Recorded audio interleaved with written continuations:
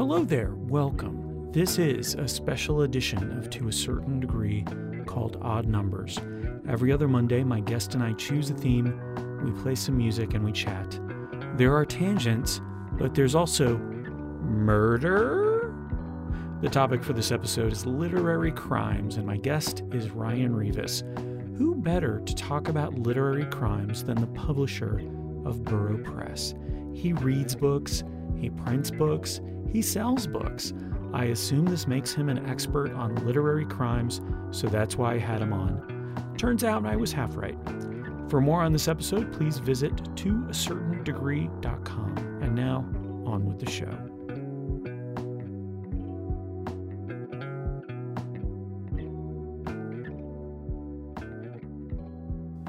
Carl Denson on WPRK, Winter Park, Florida. Actually, Carl Denson's Tiny Universe from their album New Ammo. That was Hang Me Out to Dry. Good morning, my name is Nick. You're listening to Odd Numbers on WPRK, Winter Park, Florida. I'm here every week, and every week I have a very special guest, returning guests on occasion, like today, with Ryan Rivas. Good morning, Ryan. Good morning, Nick. Thank you for having me. You're very welcome. Thanks for waking up early. Thanks for coming out. Thanks for suggesting the topic of which we'll speak of which today. I'm not sure. My grammar's terrible. Yeah, it's a good thing you're not. I'm awake right now. It's a good thing you're not in publishing or anything. But I'm silently judging you. I hope so. Just like everybody else. Actually, most of the people listening are not silently judging. They're yelling directly into their radio. So good. You should call in. The topic for today: literary crimes. I thought this would be fun. You suggested it. Mm-hmm. Sounded great. Because on paper, that was a crime in and of itself. And I've got some music to go along with that theme. So Hang Me Out to Dry. Obviously, there's a lot of betrayal when it comes to literary crimes and things of that nature. I'm often thinking, when you suggested literary crime, I actually went with more of the con artists and that sort of thing. I started thinking about Damon Runyon and some of the characters that he has. So we'll talk all about that. Nice. But so some people suggested, I talked to a few people who, once they saw the topic, there was a lot of Sherlock Holmes, for example. Oh, he's on my list. Yep. It's the most conventional choice, I should say, but perhaps the most unconventional of Holmes stories. Yeah, Holmesania. What do you call the collection / cultish rituals around Arthur Conan Doyle? I don't know. Holmesian. Home Boys. Holmes Boys. Yes. He is Let's do that one. He's a dude's dude, isn't he? Just slightly. Also, I'm super into opium. Who isn't? I mean, we all grew up in the 1880s, for the most part. So it was very easy to get and get addicted to. You took it for almost everything. It's true. It's true. Whether you had diphtheria or the shakes or the melting disease. Mm-hmm. The melting disease. The old melting disease. Particularly. Yeah. Yeah. I mean, that's what I took it for. Mm-hmm. Yeah. Mm-hmm. I interrupted you. I'm sorry. No, that's fine. I think we'll do that quite a bit. So before we start, the reason you're here and the reason you're talking about literary crimes, you don't have to say. There's other things that you do besides literary things, but you are in charge of Burrow Press here in town. So if people want to learn more about the only literary press in Florida, probably this. No, but one of a handful. One of a handful. Okay, in Orlando, for sure. How many fingers do you have, Nick? Several. There's less than that of literary presses. People can learn more at Burrow, BURROW. Yeah. Press.com. They can learn about the subscription, which is it's an amazing, not only deal, but it helps support the press and support the artists who work with you. Mm-hmm. So I think that's pretty neat that you could do a subscription for a reasonable amount of money, get 4 books mailed to you over the course of the year, and things of that nature. And the first book will be coming out soon. Yeah, this month. Yeah. So I'm pretty excited about that. Having worked with Susan Lilly on Pachacacha last year and then having interviewed her for the Downtown Community Paper, she's amazing. Yes, she is. She's our city's poet laureate, which is pretty rad. And yeah, her poetry book is, it speaks for itself, honestly. Yeah. But yeah, if you go to that website, then you'll find out everything that we do. We do events as well, and online publishing as well. So just explore, spend a day there. Spend the whole day. Well, there's a lot of really good stories there as well that you don't have to read the books. And then I think you have the first chapter of an upcoming book on there as well. Yeah, so and there's usually little excerpt links from all the books too, at least on the book pages. So there's lots of free stuff. Go there, go often, go early and often. Go early and often. It is early right now. It is. So being that it's 7 a.m. And we're talking about literary crimes, let's go with the darkest one you have. Good call. Yeah. So my first choice, and I think it was the first one that popped into my head, is from Roberto Bolaño's 2666 as some people call it. Okay. I prefer to call it 2666. And it's a very large book. And are you talking about length and breadth? Yeah. Are you talking about width and height? All of the dimensions. All of the dimensions. Okay. Volume. Let's just talk volume here. Okay. So, see, I can't get that far into science without just hitting a dead end in 3 words. So it's a novel broken up into what you could argue are 5 novellas, like a novel in novellas kind of deal. Okay. And each one could be read on its own in a way, but there are lots of threads that bleed into others. Yeah. Gotcha. And it's a very ambitious work. Yeah, and the particular one that came to mind was called, I thought it was called in my mind when we were talking about this idea, the part about the bodies, but it turns out that it's called the part about the crimes, and that's really on the nose, but whatever. And so in that book, well, I should say that when I first read this book, I had a fever, and I was sick. It might have been the swine flu. And this would have been about, oh my gosh, it would have been about 10 years ago that I read this book. Yeah, that was big swine flu time. So, yeah. Everywhere. And the housing market crashed, the swine flu was going through. We didn't think there was a future, and here we are. Here we are. I mean, clearly something happened. Yeah. That tilted the trajectory of, everything. The world and the arc of justice and whatnot. But, so anyway, it made me really want to reread the book, thinking about all these books that I haven't read for 10 years. So this was like you were reading it in the middle of a fever dream. Yeah, but it's the perfect kind of book to do that. And it's about 800 pages, and so I didn't have anything to do. So it was like, it was one of those books that not only is it appropriate for this conversation, but like, it's one of those where you remember where you were, and like you also remember like just the full-on experience of it. Like so many parts are vivid in my mind, and yet I was also hallucinating practically. I think the fever enhanced the read is my point. Although I wouldn't recommend intentionally getting a fever and reading this book. Well, I wonder if that's an experiential sort of reading process that you should convey to your readers of Burrow Press. Like, for example, for Susan Lilly's book, we probably don't want them to be sick. No.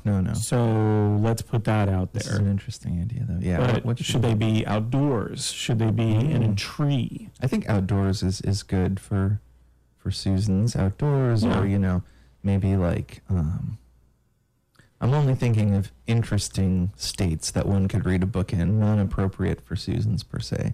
But that's because my mind doesn't go to the serious things first. It's just I'm thinking of like, take the gallon of milk challenge and read something, Clockwork Orange.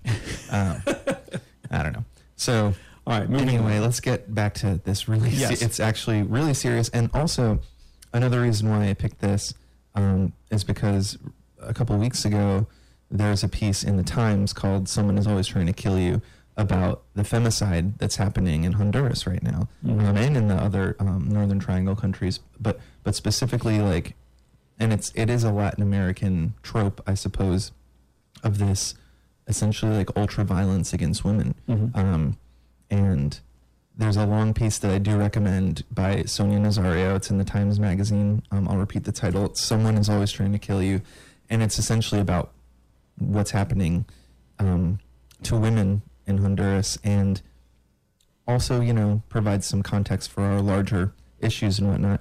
in 2666, in the part about the crimes, there's essentially this femicide happening in the city of Santa Teresa, Mexico, which is a fictional city based on Ciudad Juarez, which was sort of made headlines for a little while for these violent murders that kept happening to women. These bodies would be coming up, mutilated, terrible things. We won't go into that detail at 7 a.m. On a radio show.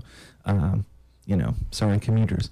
But that's the basis for this novella within the novel. It follows a detective who's trying to solve these crimes, among a few other threads.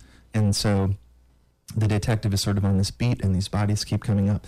And it's like over 100 different murders. And there's essentially like 100 police report style descriptions within, like, sort of peppered in between the plot of these murdered women. And, wow. I chose it because of the impact it had stylistically. I've read a lot of crime and detective novels, but like none that are so like visceral and real, and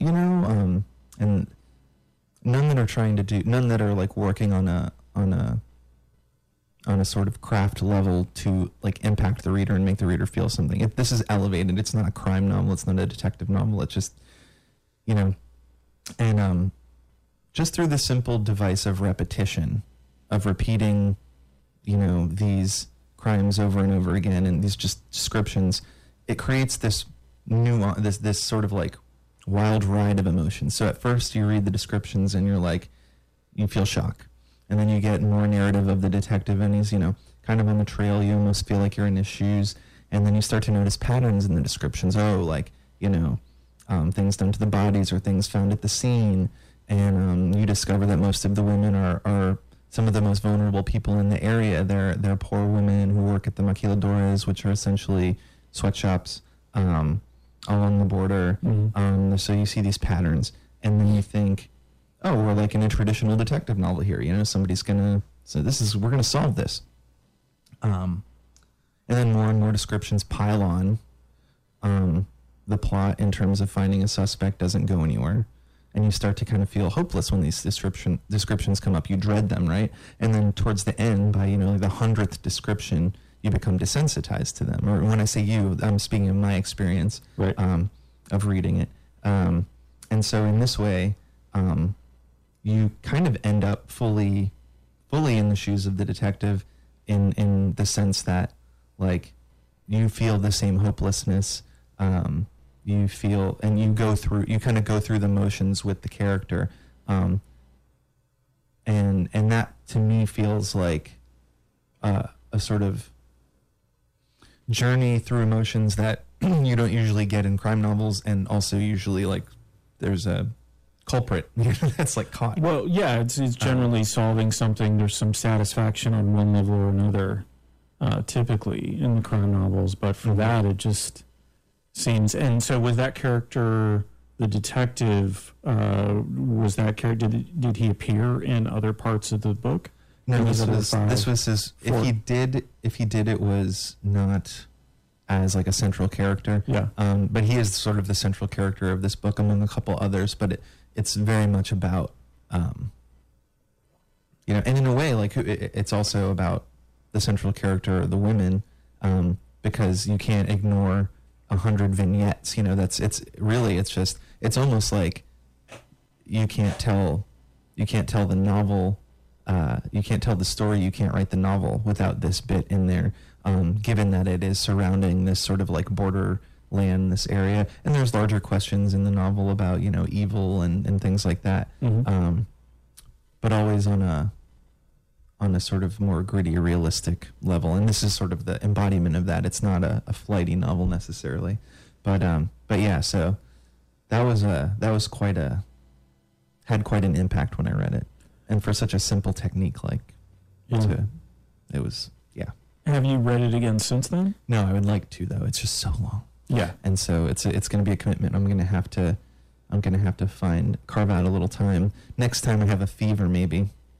Just wait for that and have it ready to go. There's the thermometer. Yeah. There's the medicine. There's the book. Mm-hmm. Do you ever find when you reread a book that because this was such an experience for you. So we often talk about when you read a book when you're a kid, and I'll talk about one of those a little later on. But say a different one, Hitchhiker's Guide to the Galaxy. So I read that when I was a kid. It affected and influenced and spoke to a lot of how I think about humor and how I think about science fiction and writing and things of that nature. And I can't remember if I went back and reread it. I know I've tried to introduce my kids to it for sure. But oftentimes I feel like, because I'm not the same person, then it doesn't have the same meaning. And in some cases, I'm almost disappointed by the books later on. Do you ever have that feeling when you go back and read a book? Or reread a book, I should say? I think that has happened. I'll try to think of an example. But yeah, I think what you're getting at is this sense of surprise or novelty in reading something. Yeah, the wonder is definitely gone. Yeah. And so I very much believe that, I have a whole shelf full of books that blew my mind that don't really blow my mind anymore. But they're the books that are sort of formative because hopefully they're good in the sense that they have some kind of content and style and craftsmanship that forms you as a writer and reader, but also because of when you read them. So like the books that I read as a young man, 2 years ago, which I don't think I've hit man yet. I think I'm still a young man. I don't know, or just a boy trapped in a man's body. But so that's most of us. Yeah. So I think that's natural, honestly. And so a book that blows your mind at one point, it blows your mind oftentimes for reasons of set and setting, as Timothy Leary would say. But yeah, I think it's only natural for that to happen. So I'm curious about this one for you, since it did blow your mind. Yeah. To an extent. Yeah. And this one's so multifaceted, and I really hope it does hold up. And also, 10 years ago, I wasn't necessarily a young man, but and I've read lots of Bologna's work since, and reread some of his books, and so I think it'll be good. I think it'll hold up. Yeah. Very nice. Yeah. Well, let's play a song. Okay. Take a little break, and we will play some White Stripes. This seems appropriate. In the Cold, Cold Night. On WPRK, Winter Park, Florida. You're listening to Odd Numbers. The 28th Annual Orlando International Fringe Theater Festival, that's the entire name, from May 24th through the 27th, 2019, is coming up, and to a certain degree will be there. We, and by we I mean I, will have a table set up in the lobby of the Rep. I'll be there on all the busy nights, the busiest of nights. Well, Nick, you ask, what are you going to be doing there? Why should I stop by? I'm so glad you asked that. This is the Fringe Feels table. I'll have typewriters, I'll have writing utensils, and I will have a variety of cards and paper items. Type or write a thank you note to the performers, to the volunteers, to the festival staff. It's free, and you get to show your gratitude to everyone there who puts on one of the best events in Central Florida. You don't have to worry about your terrible handwriting. You can type it. If you have great handwriting, great. Maybe you want to draw something, you can do that too. I'll have all sorts of things, as I mentioned, writing utensils, which I don't know if that's a phrase that people use. Stay up to date. Follow Card and Fast on Instagram. Dates and such will be posted there. Now back to the show.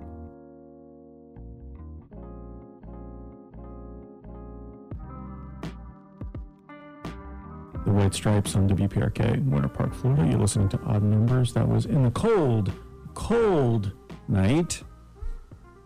Yeah, how'd that sound?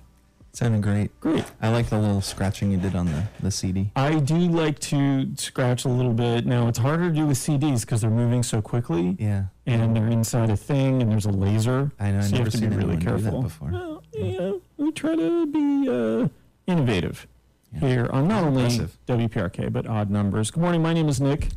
I'm here with Ryan Rivas. Good morning, Ryan. Good morning, Nick. Thank you for being here. You're welcome, Nick. If anyone misses part of the show, I appreciate that because I often forget to introduce myself because I'm not the important one here. You are. The guest is. Oh, I thought you meant the royal you, like the audience. I thought it was the audience. The audience is 100% important as well. All 5 people listening right now, incredibly important. If you missed any of the show, you can find it at toacertaindegree.com. It'll be up by Tuesday of next week. I think I'm going to do To a Certain Degree Tuesday. So yes, because it's TACD Tuesday instead of Taco Tuesday. It's a long way to go. Awesome. I'm trying to make a backronym, which is a word I just learned last night, less than 24 hours ago. Yeah. What is that? I think I might have misunderstood what it means, but like it's sort of when you have the example I was given was like an Amber Alert, like it's named after the girl named Amber, but when they implemented the law, they essentially took the AMBER and created an acronym. They applied it after the fact. Yeah. Got it. Ex post facto, therefore, etc. Okay. Ergo, ad infinitum. I wanted to talk a little bit about, so we're talking about literary crimes. We are. I'm a big sci-fi guy. Mm-hmm. So crimes of the future. So we often talk about education. I was in the education realm for a while. We talk about jobs of the future, jobs that don't exist yet. What about crimes? Are we ready for crimes related to future technology in some cases, right? Is anyone working on a way to hotwire a driverless car, for example? A smart home, how to get around that, or how to murder your smart home. Yeah. Because maybe that is something that you're going to want to do. Or corporations, since they're people now. How do we kill them? How do we? Absolutely. But it got me thinking about, did you ever watch Star Trek The Next Generation? I didn't. I'm not huge on the sci-fi, but I do have a sci-fi pick later. So one thing that happened during it is they have this thing called the holodeck. Mm-hmm. And you could recreate whatever you wanted, including scenes from famous books and such. And so very famously, or within the show, they would create Sherlock Holmes and Moriarty. Mm-hmm. And so they accidentally made Moriarty, this holodeck, this hologram version of Moriarty, became self-aware. Sounds like Black Mirror. So, they essentially created the Moriarty artificial intelligence. So I was just thinking about that because Moriarty is this archetype, this classic enemy who is as smart as the protagonist, right? And he's evil, but is he? Or does he just want to be entertained? So there's been a lot of different representations of Moriarty over the years, including this one on Star Trek The Next Generation, which I should sound more literary when we're doing literary crimes, but I'm going to go ahead and reference Star Trek The Next Generation. It's fine. But I know that Arthur Conan Doyle had a lot of not only novels around Sherlock Holmes, but a lot of short stories as well. Formulaic for the most part. Yeah, but addictive. I've been reading them recently, actually. It's fun. It's like a bedtime read. So Eddie Sullivan from Pachakacha mentioned a couple of his favorite, The Speckled Band and The Hound of, what is it? The Hound of the Baskervilles. Yeah. And so obviously he's very much into the animal-related ones. Yeah, Oh, Eddie. Which, I mean, using animals as the murder and weapon is pretty interesting, and I guess one of the reasons I wanted to have you on is so that hound's arrow. We could, you could teach me how to get away with murder. Oh, yeah. So we'll work on that off the air. Off the air. Yeah. Thanks for announcing that. So Sherlock Holmes, what was one of yours? So, preface to my choice is that having read, I don't know, like not long ago, maybe a few years ago, a lot of the catalog, Hound of the Baskervilles, Study in Scarlet, and then a little bit more recently, some of the short stories. I think, it's hard for me to remember all, the central crimes. They either, blend together or kind of fade away.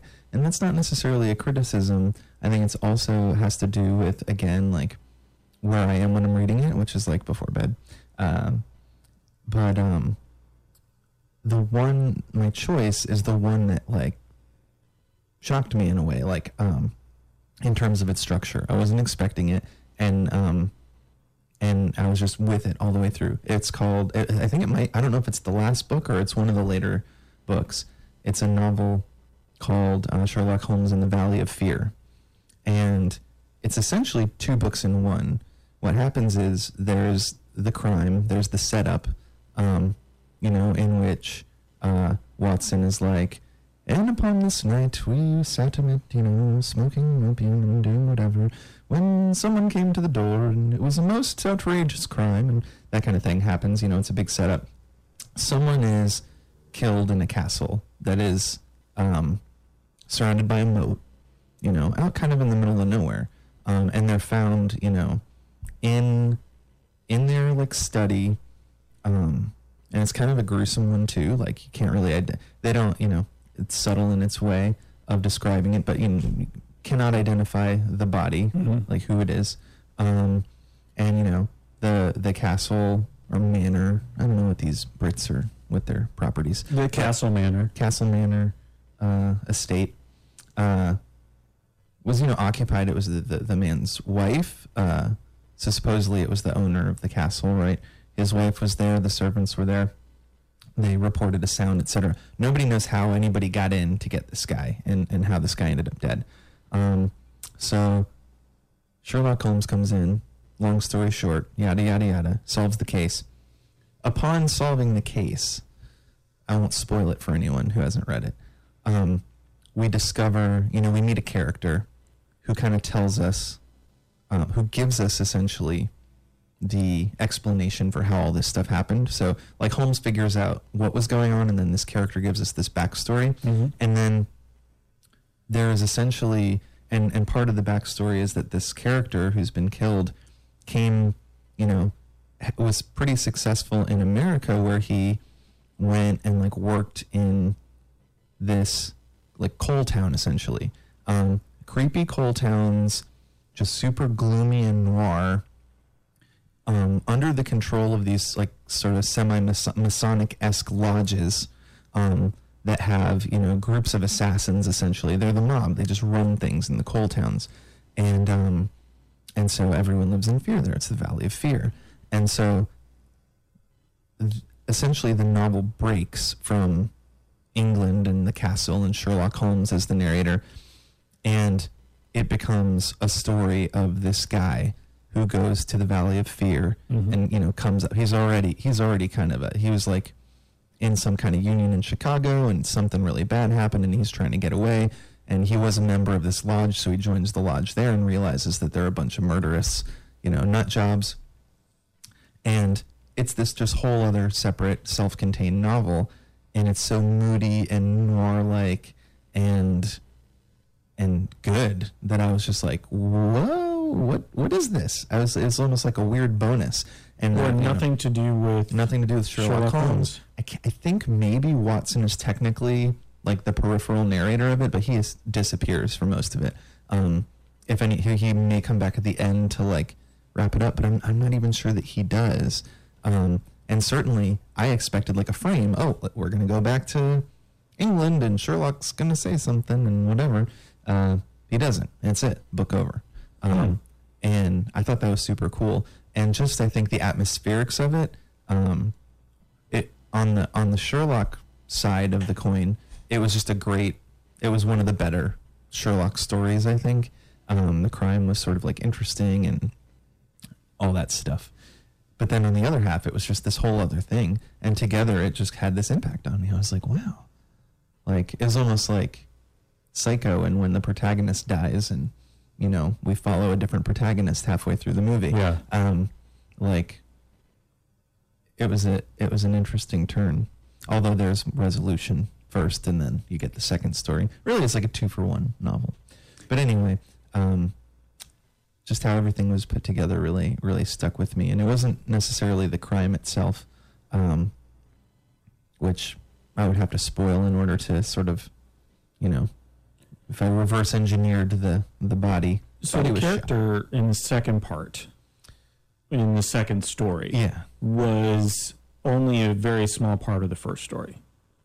Is that right? Or did this... So what Correct. I'm trying to understand... The main character of the second story was a small part of the first story. Was it giving more context to the first story? Did you feel like you understood the first story better after having read the second?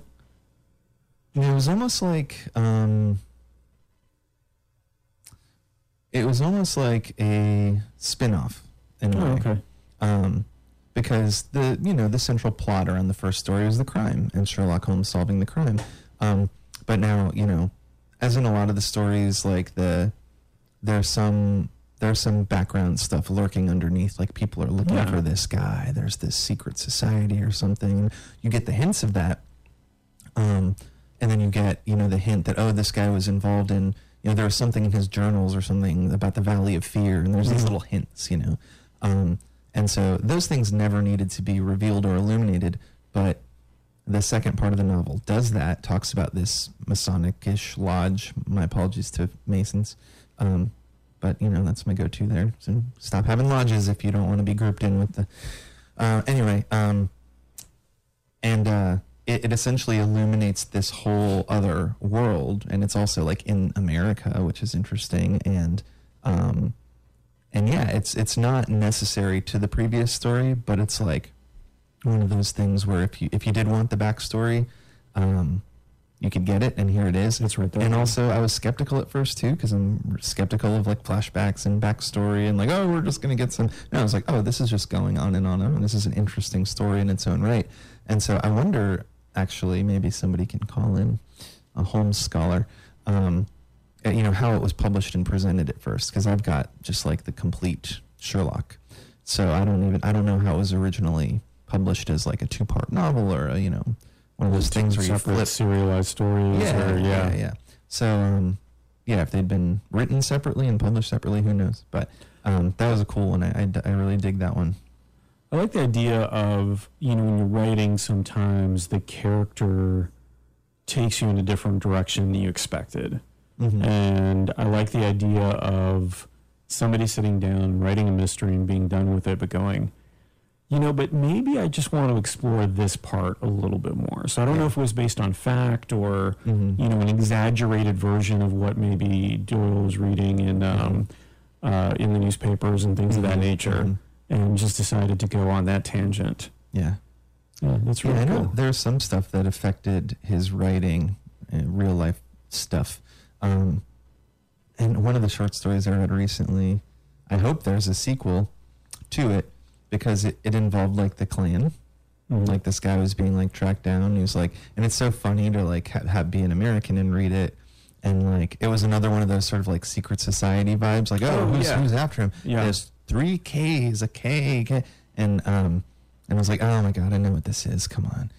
It's an American organization. Like, okay. But the thing that made me angry was that they kind of get away. Like, there's no resolution to it. I was like, first of all, guy, why? And a bit lazy, don't you think, old chap?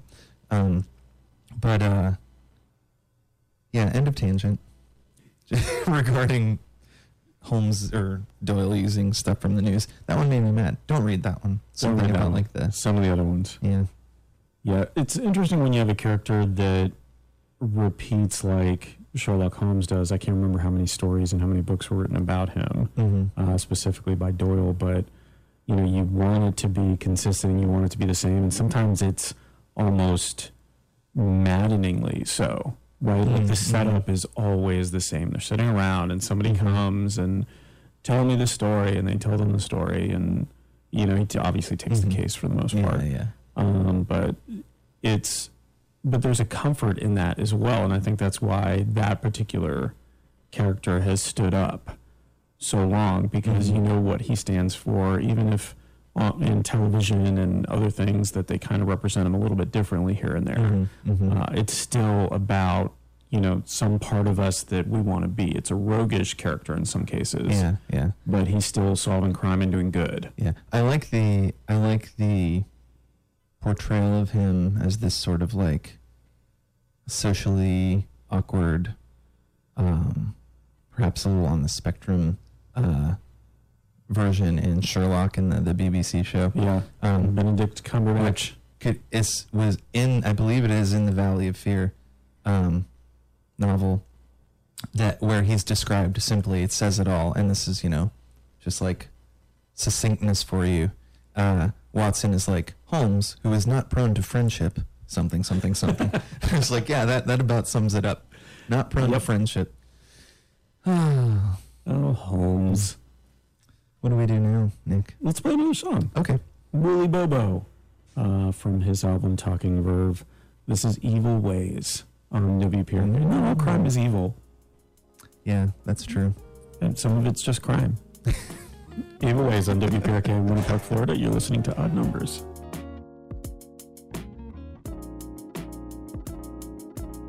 I don't want to freak you out or anything, but Mother's Day is coming up. If you would like to get some recommendations on finding the best gift from local businesses for the most important woman in your life on a fake holiday, head over to toacertaindegree.com. I put together a guide for you, just for you. One example that you'll find on this list, get her set up with projects of her own at a makerspace like Maker FX. It will be worth it to see a mom's eyes light up when she realizes everything she can do with lasers, a CNC machine, and 3D printers. The family membership is just $75 a month, and there are individual classes as well. Check out MakerFX, the letter F, the letter X, .org for more. Back to the show.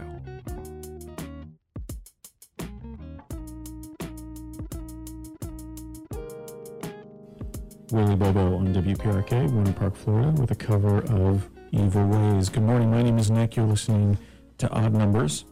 I'm here every week from 7 to 9 a.m. Every week, a very special guest, in some cases returning guests, and I have one of those. Of those people. I have returned. Yeah, hi, Ryan Rivas of Burrow Press, and you can find more about Burrow Press at burrowpress.com. BURROW press.com. Yes. I like it. I do that. I like how you jump in there. I repeat the RR as you, or I say the RR as you say it, so we can create a double R. We should roll the R's. Yeah. Burro Press. You have a few events coming up that I wanted to talk about. One would be the release of the new book. Yeah. From Susan Lilly, laureate of Orlando, Venus in Retrograde. Yeah. And so that's coming out on April 30th.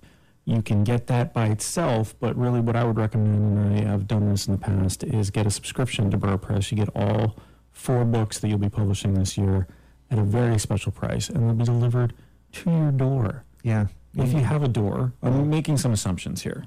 They'll be delivered to your mailbox. Again, if you have a mailbox, I'm not really sure what it is that all people have. But if you want to learn more... to your person. To your human person. Still, again, making assumptions. If you want to get more literary in general, Tuesday, May 7th is a good time to do that. 8 p.m. at Little Indies is the May edition of Loose Lips. And so that's something that Burrow Press now does. Yeah, we do that every month. It's a monthly deal. Sometimes we'll do we'll veer from the theme. Last month we celebrated a couple of new books out by an Orlando author and a Jacksonville author.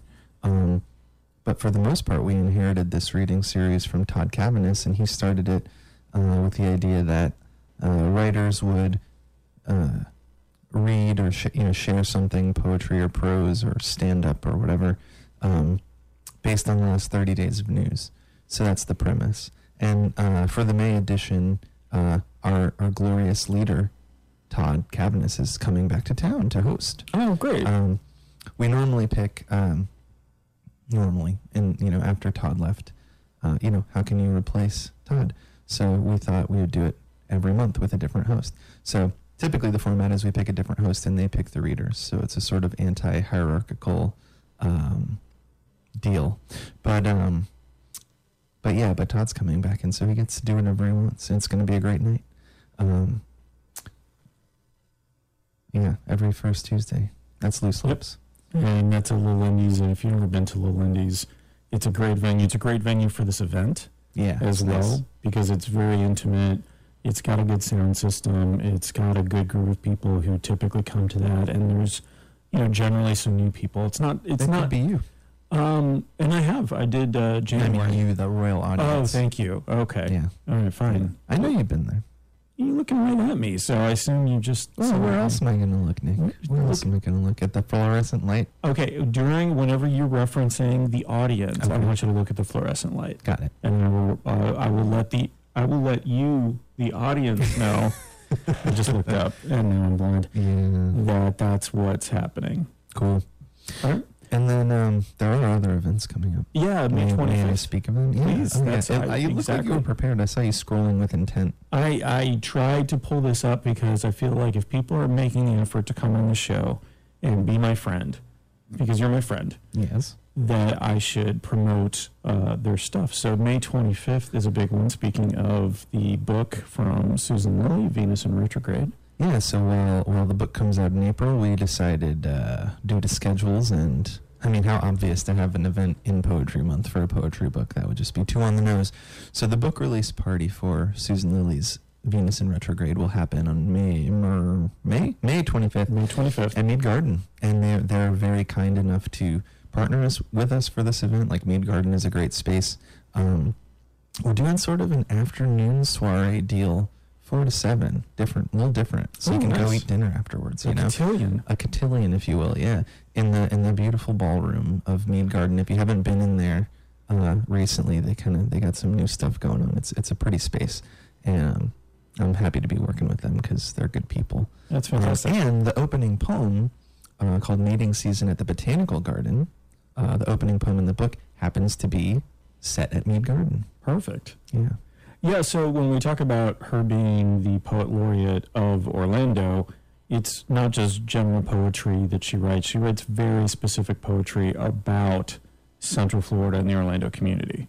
Yeah, and I don't know if that's what earned her the title, per se. Oh, no, definitely not. Yeah. But it so happens that, a lot of Susan's poems deal, at least in this collection, deal in the region.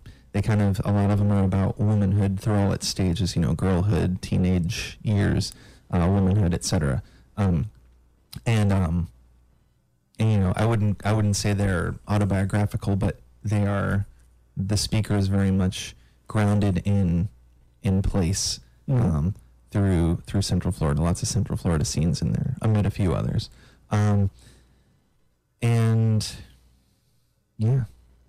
Yeah, they're good poems. There's something that's not on the calendar, too. I would love to hear about it. This is some secret stuff. No, it's not secret at all. Are we breaking news here? Breaking news. Sweet. Functionally Literate. We had one in March, which was amazing. Speaking of poetry, so Elise Kuznets, who is a poet who passed away a couple years ago, she has a book coming out posthumously called Angel Bones. And her partner, Brian Turner, is sort of spearheading this Functionally Literate as a multi-poet/reader event presenting this book. Oh, so there'll be lots of people there participating, reading poems from Elise's book. And if you haven't read it, it's out now. It's fantastic. It's called Angel Bones. So do that. Do yourself a favor. And that'll be on June 12th at the Shakespeare Lounge Shakespeare Center.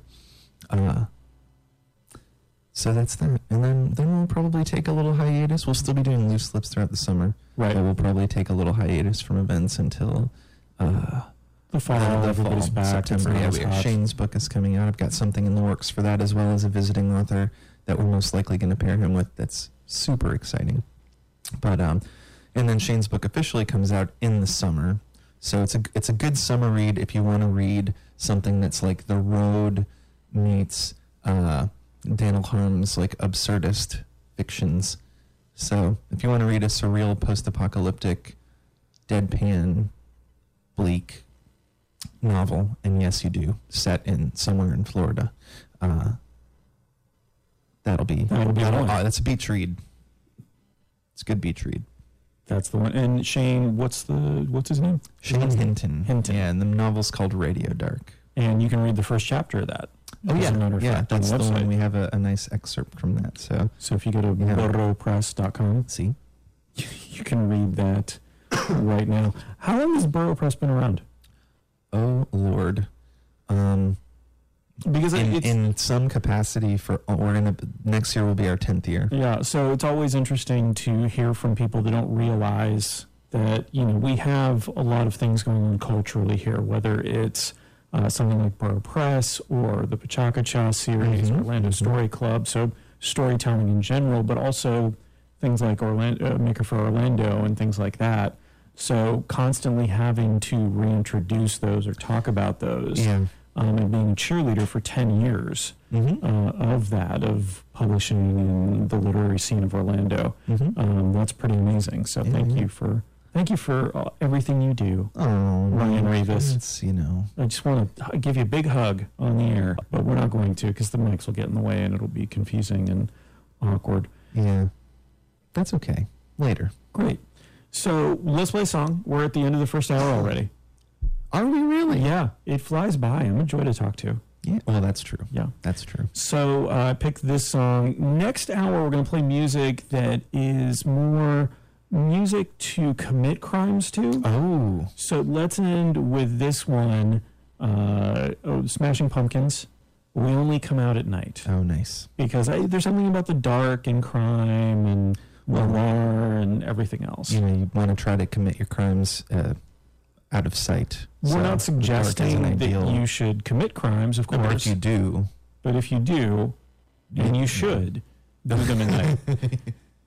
Should you? Don't. I think he said should you. Yeah, that's what I meant to say. Should you do Smashing Pumpkins will only come out at night on WPRK, Winter Park, Florida. You're listening to Odd Numbers.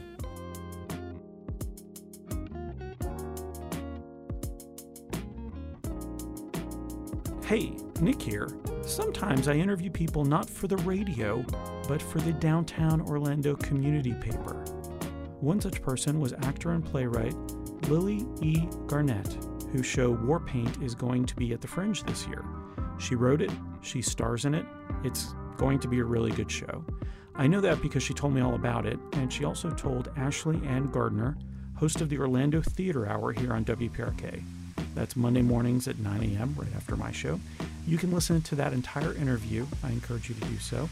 You can also listen to all past and future episodes at OrlandoTheaterHour.com. That's Orlando, TheaTre hour.com. Back to the show.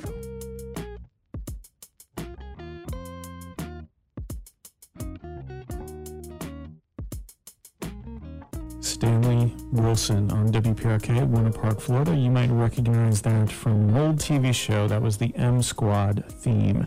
Good morning, my name is Nick. You're listening to Odd Numbers. This is a bi-weekly, every other week show that I do. I generally have a returning guest come on. We have a theme, and this week's theme is literary crime. So the theme for the music this hour will be music that maybe we could commit some crimes to. Music to crime to. Music to crime by. Crime, yeah. That's so sweet. My name is Nick, and my special guest this week is Ryan Rivas. You heard his dulcet tones just a second ago. Let's hear him again. Hi. Hey, very nice. Very dulcet. Some of the most dulcet tones I've heard today. Yeah. It's from eating all that dulce de leche. I shouldn't have done that so early in the morning. Wow. And in such quantities. That is very good. I wish I'd thought of that, actually. Now that I can admit that to you, though. We're friends. Yeah. And so when you do something... You feed your guests all the sweets to get them wired at 6 in the morning. Oh, for sure. Dulce de leche and a lot of creme brulee. Yeah. I'll be honest with you.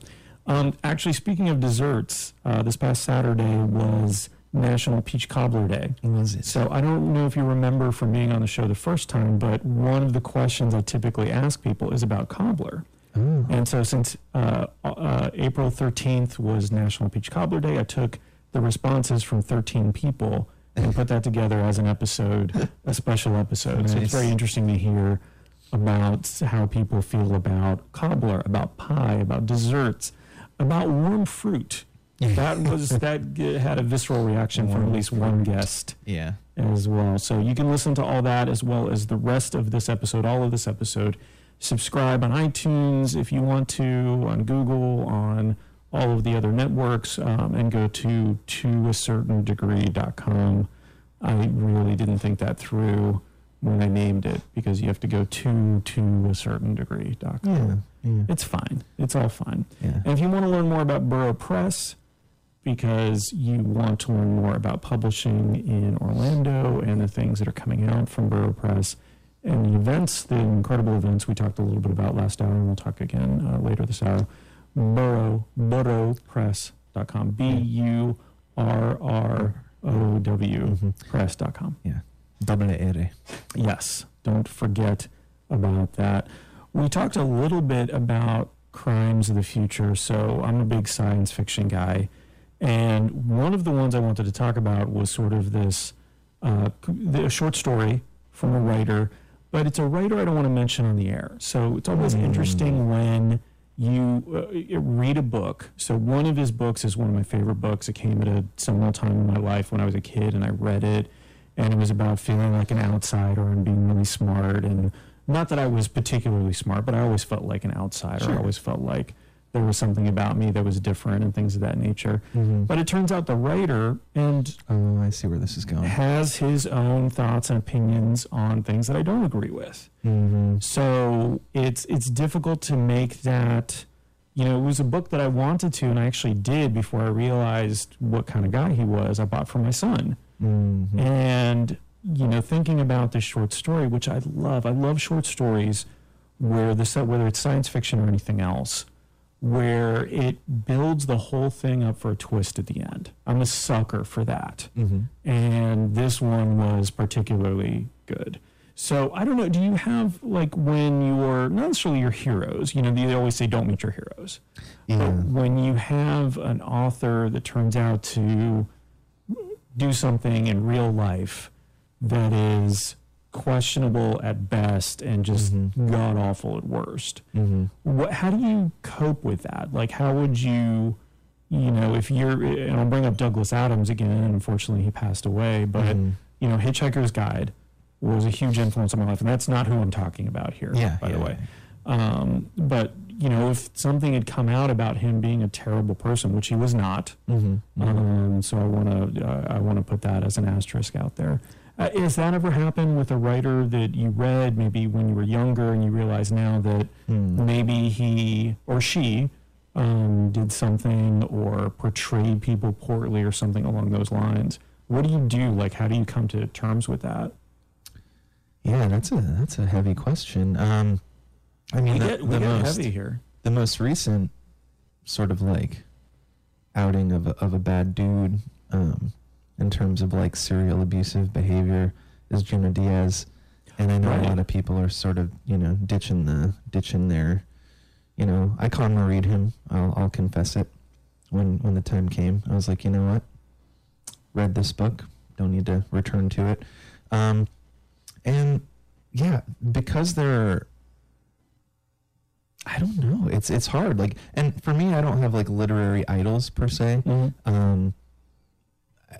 I don't have idols in general, I guess. I mean, you got rid of all your golden idols. Yeah, nice. I smashed them as the iconoclasts did. So it's kind of a hard question for me in the sense that I try not to elevate people and idealize them to that level, and maybe that's just the sort of what happens in the literary world, because you meet one writer and you're you meet two writers, you meet three writers, and you're man, we're all just weirdos. So the behavior, I think that there should be a sort of, especially for a lauded writer who is, given these, fellowships and grants and teaching positions and things. I think for somebody who essentially is, comes out to be a bad person, stop, putting their book face out. Don't give them the speaking gig, let them stew and figure their own stuff out. There should be, while I do think we often as a culture, are game to ostracize and punish, I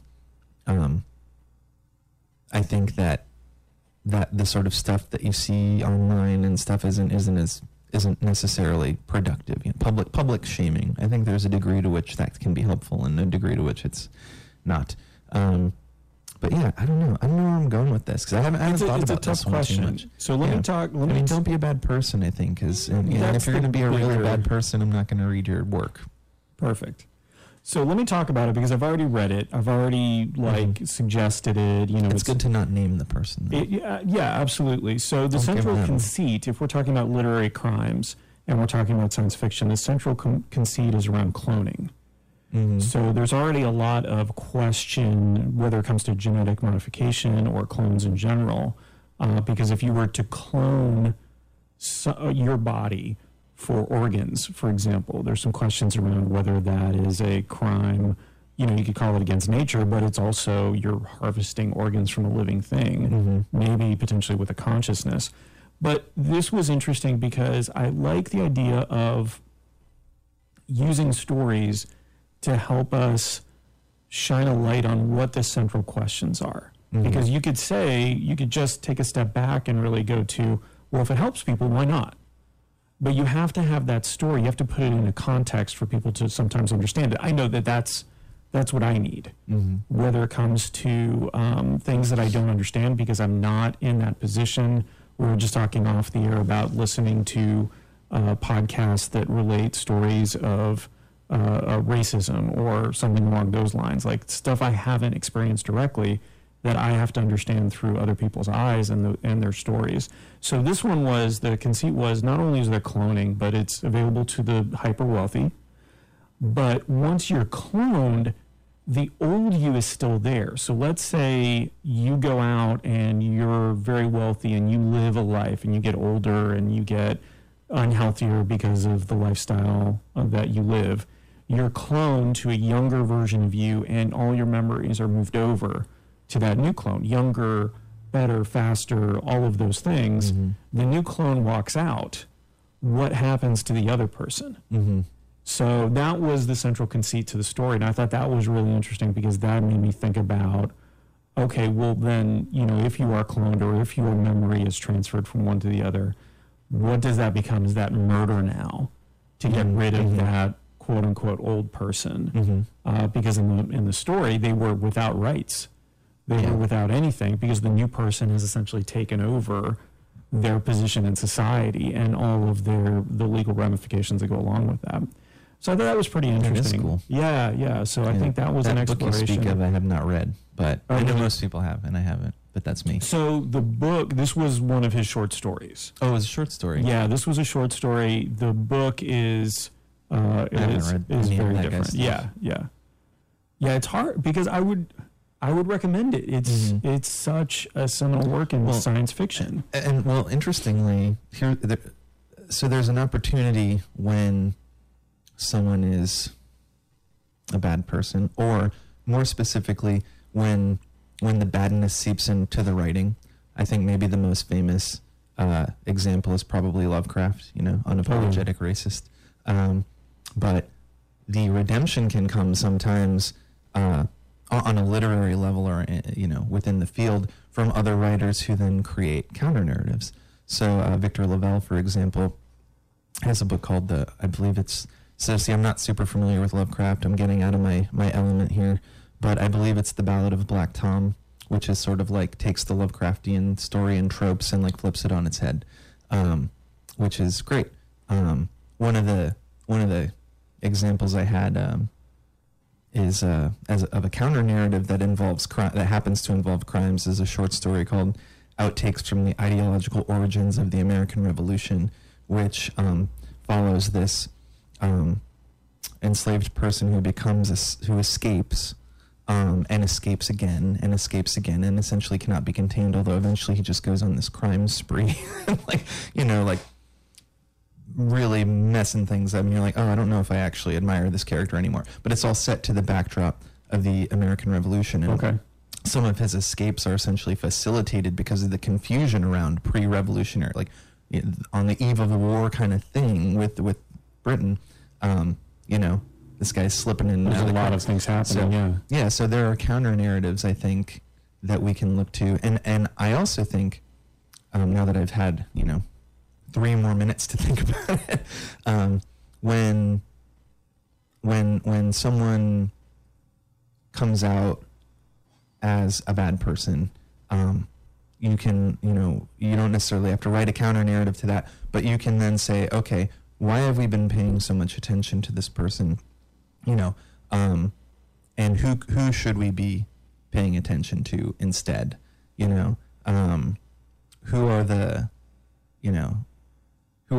peripheral writers that have not quite reached this level of success, who could be, explored and acknowledged and rewarded, et cetera, for their work. And in particular, women writers. Mm-hmm. So, what was complicated about the Junot Díaz thing is that, he's a writer of color. And so you're like, oh man, he's made it, on top of that, he has, used his position of power to take advantage of other people, and specifically women.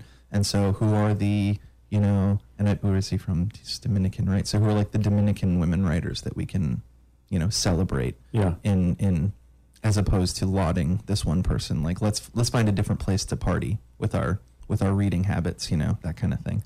So anyway. Yeah, and I'm not saying that as an author, I think this is something that comes up as a trope when it comes to celebrities. Just keep your mouth shut and do the thing you're good at. That's certainly not what I'm saying. If you want to talk about politics, if you want to talk about things that are important to you, whether they're religious in nature or anything else, I'm fine with that. What I think happens is once you realize that an author, if you only read a book and then you find out that the author has significantly differing opinions from you, whether left, right, center, or otherwise, that's kind of the struggle that I'm talking about in terms of trying to come to grips and still referencing that person, going back and reviewing why that work was so influential, that sort of thing. And so let's switch over. Let's just talk about your sci-fi story I got a sci-fi right now. pick. Yeah. This one is, and as I mentioned earlier, like, sci-fi is not necessarily my wheelhouse, but I don't discriminate when it comes to a good story. Yeah. And so, which is just all science fiction should be, is a good story about good characters just happen to set on a moon. Right. And in this case, the author is a famous one, Samuel R. Delany. And this is a specific story that I came across in my MFA studies that Teresa Carmody recommended to read, and it's called Time Considered as a Helix of Semi-Precious Stones. And I don't know if that's like floating out on the internet, but it's in a collection now called I and Gomorrah. And I love the story because it's not about like future crimes or futuristic crimes. It's about like today's crime. Like, it's about a criminal underbelly. It follows a sort of confidence man as he rises to prominence as a crime boss, essentially, doing typical stuff, theft and racketeering and blackmail, extortion. Yeah. Okay. But set amid a universe. I think the main action surrounds this sort of like one thing. He's trying to sell these like, I think they're stones, in like the fictional city of Bologna, which I think comes up again in some of Delany's other stories. Again, like I said, not my wheelhouse, but the way, like, just the way that it is in the future, there's like copters. You can jump on a copter and fly around. He ends up opening, like, I think it's like an ice cream or like a soda shop or something on a different planet, which is like a front. I forget which planet it is. Towards the end, when he's like a prominent crime boss. I like that idea because, money laundering, if we're doing it on Mars, it's much harder to track it down. So something to consider for you criminals out there. Yeah. And but what's cool about it is, as any story narrated by a con man should, it's just the voice is so compelling. And not only a con man, but a master of disguise. Like, we never really know the dude's name, but he keeps popping up as, Harold Clancy Everett or Hank Caulifroy Eccles, or Harmony C. Eventide, all these HCE names. And stylistically, it's so the narrator here, HCE, is just so charismatic, and even on like a craft level, we get these interesting little moments, like after you get the introduction to the character, which is about a page, there's a section break, and then we get a new section that appears to be in the third person, like, oh, we've switched narration, but it's essentially the narrator who's always been there describing himself as a personality, changing out of one sort of disguise into another in an airport bathroom. And so it's like the prose sort of like reflects the action in a way. And it does that again in another scene where in this parenthetical digression, like a fight breaks out. And then like it's sort of like described in reverse, in sort of almost like unfolding in slow motion as this sort of like aside, and as if the narrator is sort of like outside time, which is kind of cool. But then on the crime level, it's just this super simple thing. He's trying to fence some goods to a wealthy guy. I forget the guy's name. So he ends up going to this, uber elite party in some high rise and in the city. But he's friends with these singers. They call them singers. They're like poets, and they sing these songs, which are essentially like the songs of the moment, like cultural songs, and they've essentially been elevated to the level of celebrities and given these sort of like mystical properties. The singers also are the people who have the code words, and every month or so they sing a new code word, which is, code word that gets spread among the criminal underbelly, so they know they're dealing with other criminals and whatnot, which is a really interesting sort of system, and he describes that system within the story. I think like the best sci-fi stories and the best sort of like genre stories, but particularly in a story that builds a new world, it's done as the action is going on. It's not like, let me take 3 pages to explain the rules of this. It's you just kind of get thrown in, and the author does a good job in context of making you understand. Right. And in this case, it's, some of the things and the rules of the world are left a little bit of a mystery, but they do kind of come together with more references and clues, so that's cool. But at the end of the day, this wildly imaginative sort of, sci-fi story is just about, this guy who becomes a crime boss, and so, towards the end he's like, man, I'm kind of too old for this. Like, do I really want to keep doing this? Does crime really pay? I don't know. So let me go to my ice cream shop on the other planet. It's this very typical story, dressed up in such a way that it makes it its own, beautiful thing. So that's I like it, and it's told really well and everything. Blah blah blah. I really want to read it now. Well, here you go. Thank you. And I have a book in my hands. I appreciate that. So let's listen to another song. This is Music to Crime By. Oh, yeah. And let us listen to the 77 Sunset Strip Cha-Cha on WPRK, Winter Park, Florida. If you want to learn anything more about the show, toacertaindegree.com is where to go. You're listening to Odd Numbers with Ryan Rivas and me, Nick. That's good enough. Hello, Nick.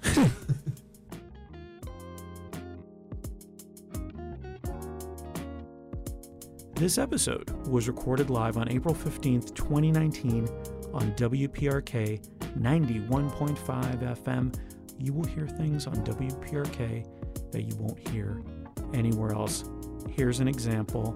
It's Wednesday morning. You're driving to work. You need something with a little emotion to get you going. Hey, you're in luck. Check out some of Central Florida's best soul with Nina, the host of Sunrise Soul, Wednesday mornings from 7 to 9 a.m. If you're not in the car, if you don't have an FM receiver of some kind, stream it on wprk.org/listen live. There's always something interesting happening, so listen early and often. Back to the show.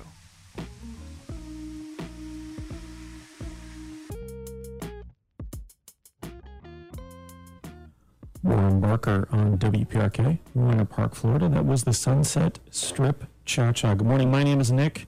I'm here every Monday from 7 to 9, and I have a very special guest, as I do every Monday, Ryan Rivas. You say that to all the guests. I literally do. Yeah, I know. Yeah. I mean, you are all special to me. The look on their face is great. Yeah. Yes. Yeah. You caught me. No, it was more like, why are you doing this to me? We are here talking about literary crimes. That's the theme for this episode. Every episode is kind of a different theme when it comes to odd numbers. And Ryan was actually previously on the show in the interview format, so the regular to a certain degree format, if you would like to listen to that. He talks about Bro Press and some other things about him specifically. You can listen to that at toacertaindegree.com. But right now, if we're talking about literary crimes, I want to talk about a short story writer that I really enjoy. His stuff got turned into a musical. Alfred Damon Runyon, known better by the name Damon Runyon. He was an author. He was a newspaper man. And he met a lot of characters and caricatures in, I would say, Prohibition era New York City. So a lot of people who were con artists, a lot of people who ran numbers games or illegal crap games and stuff like that. Craps games. I'm not sure how to say it, if it's the plural. Yeah, what is the plural? Yeah. Crap. I like crap games. Crap games I play quite a bit. I thought it was funny that since he wrote so much about New York and the characters around New York, that he was actually born in Manhattan, Kansas. In 1880, passed away in 1946. The Guys and Dolls musical was inspired by two of his short stories. But there's something about the way he was able to capture the people so well. And he took these rogues, he took what were essentially bad people, and he made them likable. And so that always gets me when you have a protagonist that you know is bad, whether it's a smuggler or the Godfather to a certain extent. You're rooting for some of those characters and many of those characters. So being able to do that effectively, like the story you were just talking about before the break, I don't know that I could do that. I don't know that I could take somebody bad and make them... I can take the inept people, right? But not the ones that are inherently doing crime for the most part, even if it's lower level crime. Do you think that's hard to do? Do you think that, trying to write for maybe not the evil arch villain Moriarty level, but just the bad person, trying to put yourself into their shoes? Would you be able to do that? Have you done that? I'm not sure if I don't think I've written a story like that, but and I do think it's probably difficult, but to the degree that you attempted, I think as a writer, and clearly the effect of Runyon's work has made an impression on you as a reader, but I think to the extent that you're going to write anything, you need to become familiar with the topic. And so, why do people commit crimes? Why do people commit petty crimes? What is the source of this? What are the origins? Is there trauma? Is there, societal inequities that, create, that would cause someone to do a crime of opportunity? Is it crime as a commentary on American capitalism? Like, there's all kinds of ways that you can find a reason to make somebody, a three-dimensional person, or even a sort of symbol. But I think you just have to. I'm not sure what the entry point is for a crime writer. But like any good writer and any good story, there's got to be some. You're talking about people, right? Yeah. And so there's got to be a story, a reason. Even the worst characters. And so, I guess I should backtrack and say I do have something that I've been working on for a while now, not about a criminal per se, but about not a great person, and really just sort of an incompetent, to the point of it being dangerous kind of person. and how that, how in a sort of like tribalistic society that incompetence can be enabled because of fear. And so, and I struggle with, writing a character that I don't ever want to meet, would rather see just not exist. And someone you don't want to be, right? Certainly not. Yeah. No. And so, yeah, I think that for crime novels, the question is just sometimes as simple as a matter of plot. I've created a compelling character who is a criminal. For other novels, it's a little bit more questionable. And I have a great anti-hero, if that's the way to describe it, example too that we can get to after we talk more about Runyon, and maybe we can sort of explore.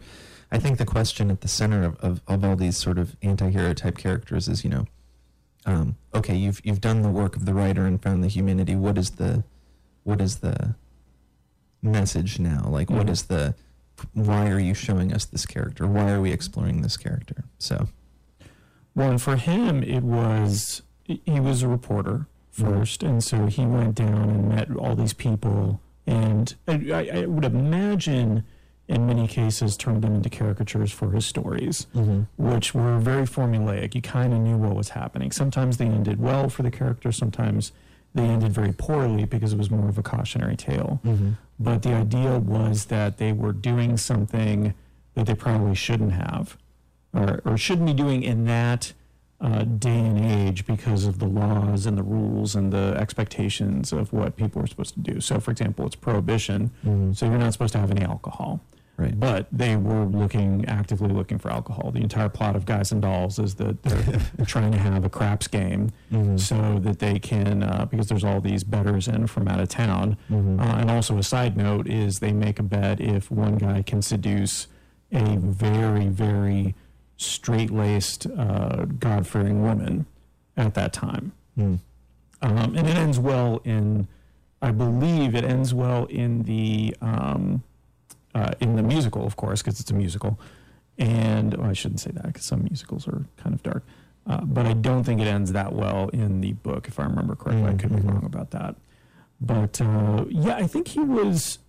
It was interesting to me because I love the idea of the voyeurism of the story, of looking in on people who I wouldn't normally look in on, and imagine in that time and place where it's okay to say doll and be, sorry, it's not okay, obviously, to be misogynistic. It was the norm. It was more of the norm, and you could read that without looking at it and going, why are you writing this now, for example? But yeah, so that voyeuristic look at those characters, and as a writer, looking at it and going, admiring the way that he's able to create them based on his actual experiences and flesh them out. Right, so they're not just the caricatures. They don't just have funny names and say weird things. There's something more to them than that. Well, and hopefully that then removes the level of voyeurism too. I mean, to some extent, any novel is reading any novel is like a voyeuristic endeavor. Sure. But reading a novel in which characters come from a place that you're unfamiliar with. Hopefully the novel rises to the level of showing the reader something that makes more of a connection and doesn't keep a separation. You know what I mean? Depending on the goals of the novel, I guess. But ultimately, if we're speaking of, in broad terms, one of the goals of literature is connection and empathy, right? And so you would hope that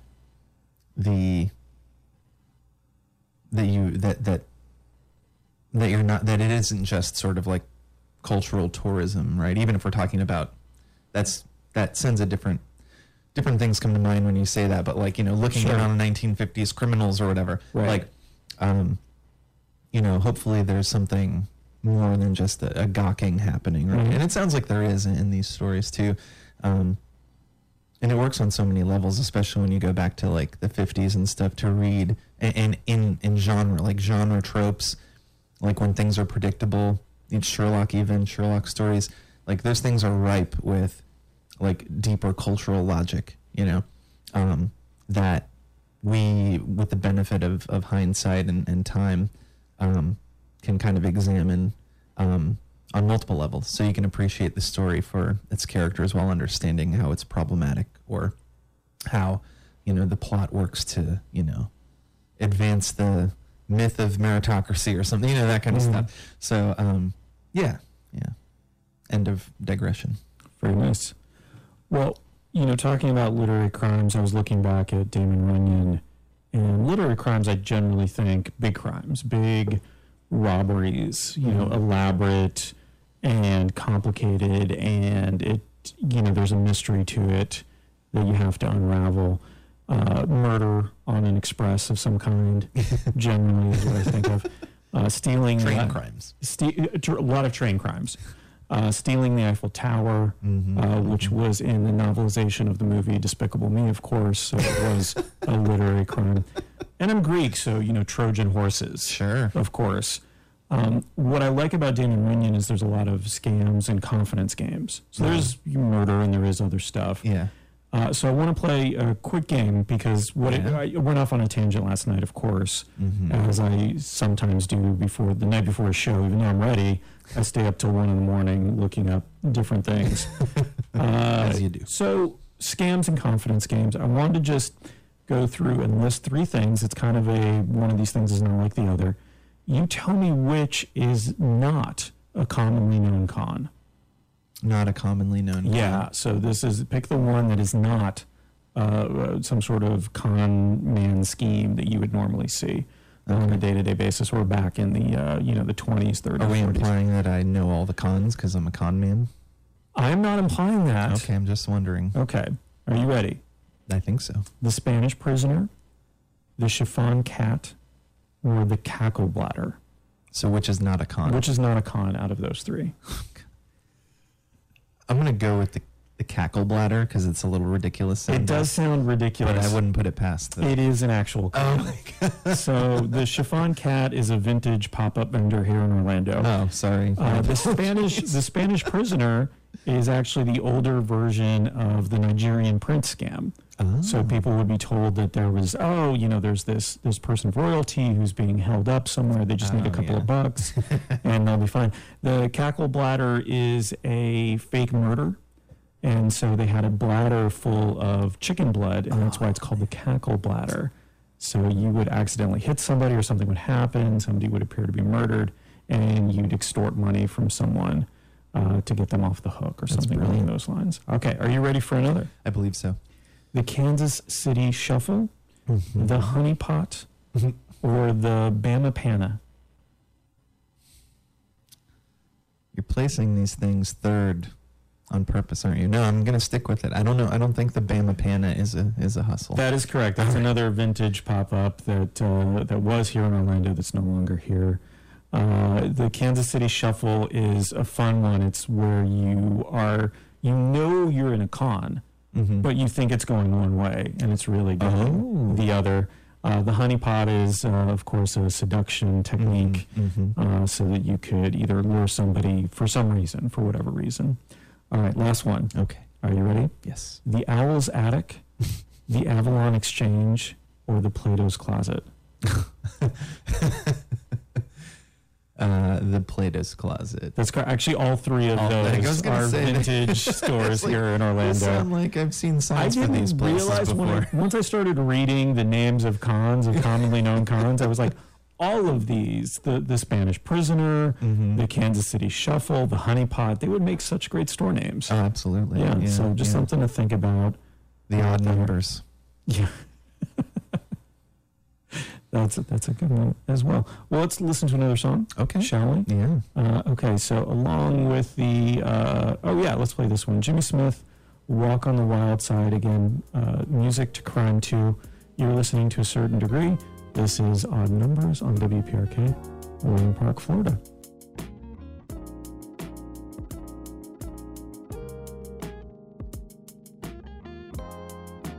The To Be Decided is a YouTube channel where hosts Miller and Davis tell some stories, make music videos, review songs, and create the occasional documentary. For example, one of those documentaries is about the Japanese rock folk band Fishmans. If you haven't heard of them before, it's a really interesting story and some fantastic music. You may have just found your new favorite group. Miller is also responsible for all the bumper music on this episode, in case you were wondering. Check out youtube.com/the-to-be-decided for more. Back to the show.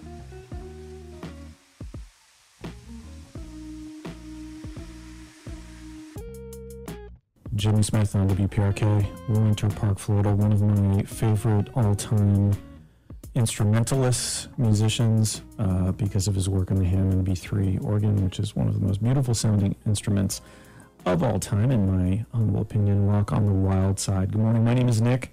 Our show with Ryan Rivas, Odd Numbers, literary crime themed, is almost over. We're going to have to get out of here soon because the Orlando Theater Hour with Ashley Ann Gardner is coming up next, and you should stick around for that.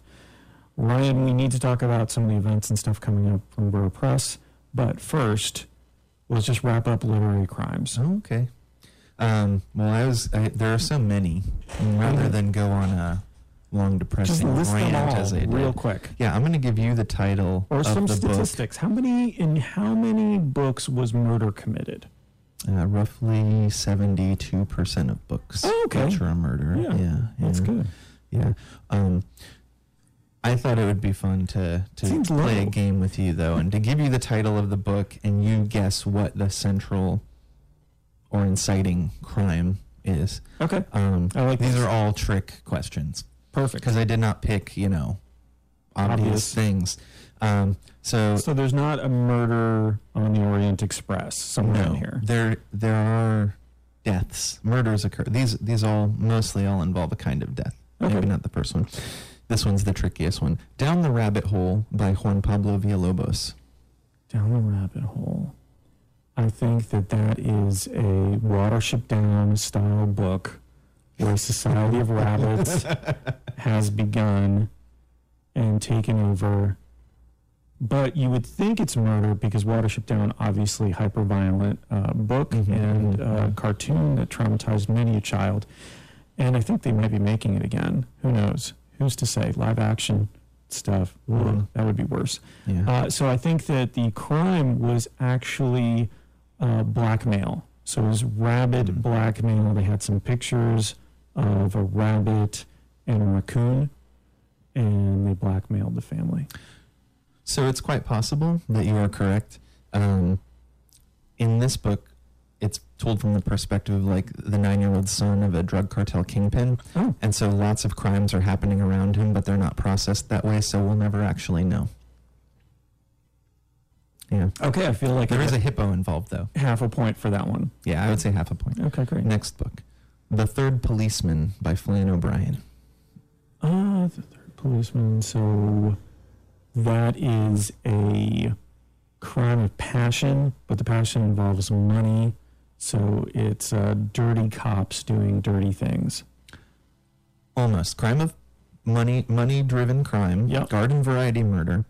Only when they go back to... GVM. Yeah, GVM. Yep. They go back to the house. Turns out maybe the guy isn't dead and the narrator has entered a kind of surreal wormhole in which there are absurd policemen in charge of a barrack riding around on bicycles. And maybe he's in a kind of limbo or hell. Oh, cool. Yeah. Also with footnotes by a fictional scientist that has inspired the narrator's sort of thinking about reality. I like it. A Jacob's Ladder kind of situation. Yeah. Last one. Elect Mr. Robinson for a Better World by Donald Antrim. Ooh, so that sounds kind of sci-fi-y, maybe like a Manchurian Candidate type of situation where the person is not in full control or is being controlled by illicit or dark forces. Close, No, but no cigar. When you say that, it doesn't sound like I'm close at all. It's way off. Yeah. It is a sort of like dystopian, it's like a surreal dystopian world, which it's probably a Florida town. It's a coastal town. Sure. The inciting incident is that the mayor has shot Stinger missiles into a park killing several people. Did the park have it coming? Yeah, no, it seems to be a random act of violence. Okay. And as a sort of, and this is all, I'm describing the first 4 pages. This is kind of the inciting incident. The Rotarians, who have become some sort of like nefarious cult in the culture of this town, decide that they will draw and quarter the mayor in the park as punishment. And Pete Robinson, who is the local sort of intellectual who happens to be a scholar of medieval torture, suggests that they use their Subarus and SUVs and cars to pull apart the mayor instead of horses. And those are the 2 sort of inciting crimes. Wow. It's a great book though. Like it you know how like a lot of well-meaning liberals will think, how do poor people vote against their own interests? I just don't understand it, Well, this is sort of an example of like a white middle-class town that maybe has like a libertarian bent. They vote to defund all the schools, so there's no more school. And essentially, and that sort of like happens also in the first few pages, like that has happened in like just off screen. And we get this picture of this like ultra, like this town that has slipped into like savagery. They're creating like moats with bamboo spikes around their homes, but they're also saying, I just love my home, that kind of thing. There's like someone has buried landmines in the park, it's like ultra paranoid, ultra sort of violent town as long as their tennis courts. It's an allegory for something. Yeah, I would say it's sort of a satire.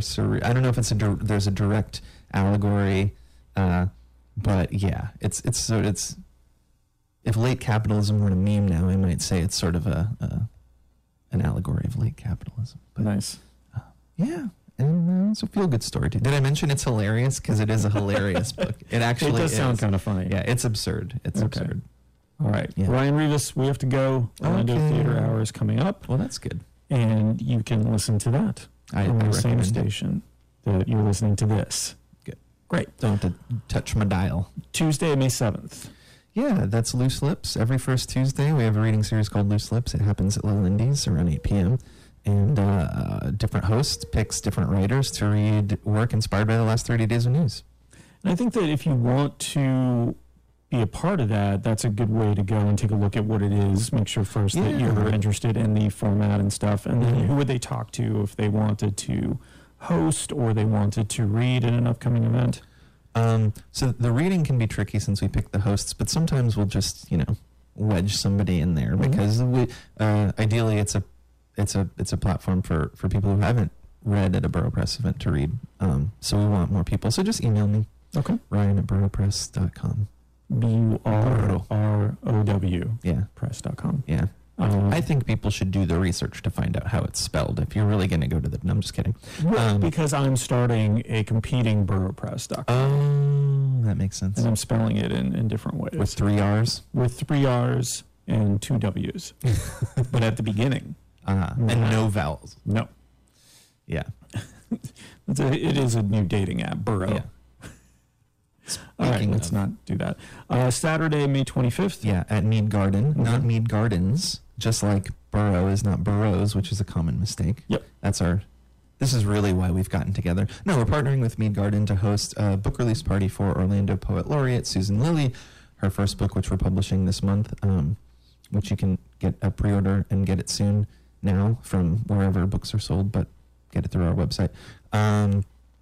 Venus in Retrograde is the poetry collection, and we're going to have a nice party afternoon soiree. That sounds fancier than it is, with some music, and Susan will do a brief reading, and it'll be great. Great. And then learn more about subscriptions to the books that you publish at boroughpress.com. Yeah. Follow on all the social medias for other upcoming events, including Functionally Literate. And if you missed any of the show, please go and subscribe to A Certain Degree or To A Certain Degree.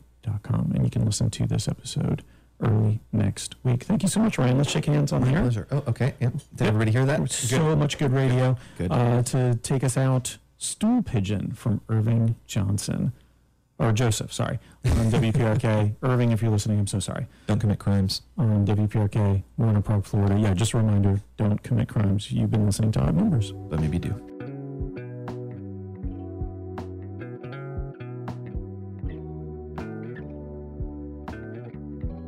And that's the show. Thanks for listening to Odd Numbers, episode 16. Where do you go from here? Burrow Press always has interesting and thought-provoking events coming up, so get over to their website, burrowpress.com, BURROW. While you're there, subscribe to get all of their books for the year. It's a great deal. They mail them directly to you. It also makes a really good gift. I mean, for yourself or someone else, or both. Also visit toacertaindegree.com. That's TOA certaindegree.com. Thanks for listening. I'll miss our little talks.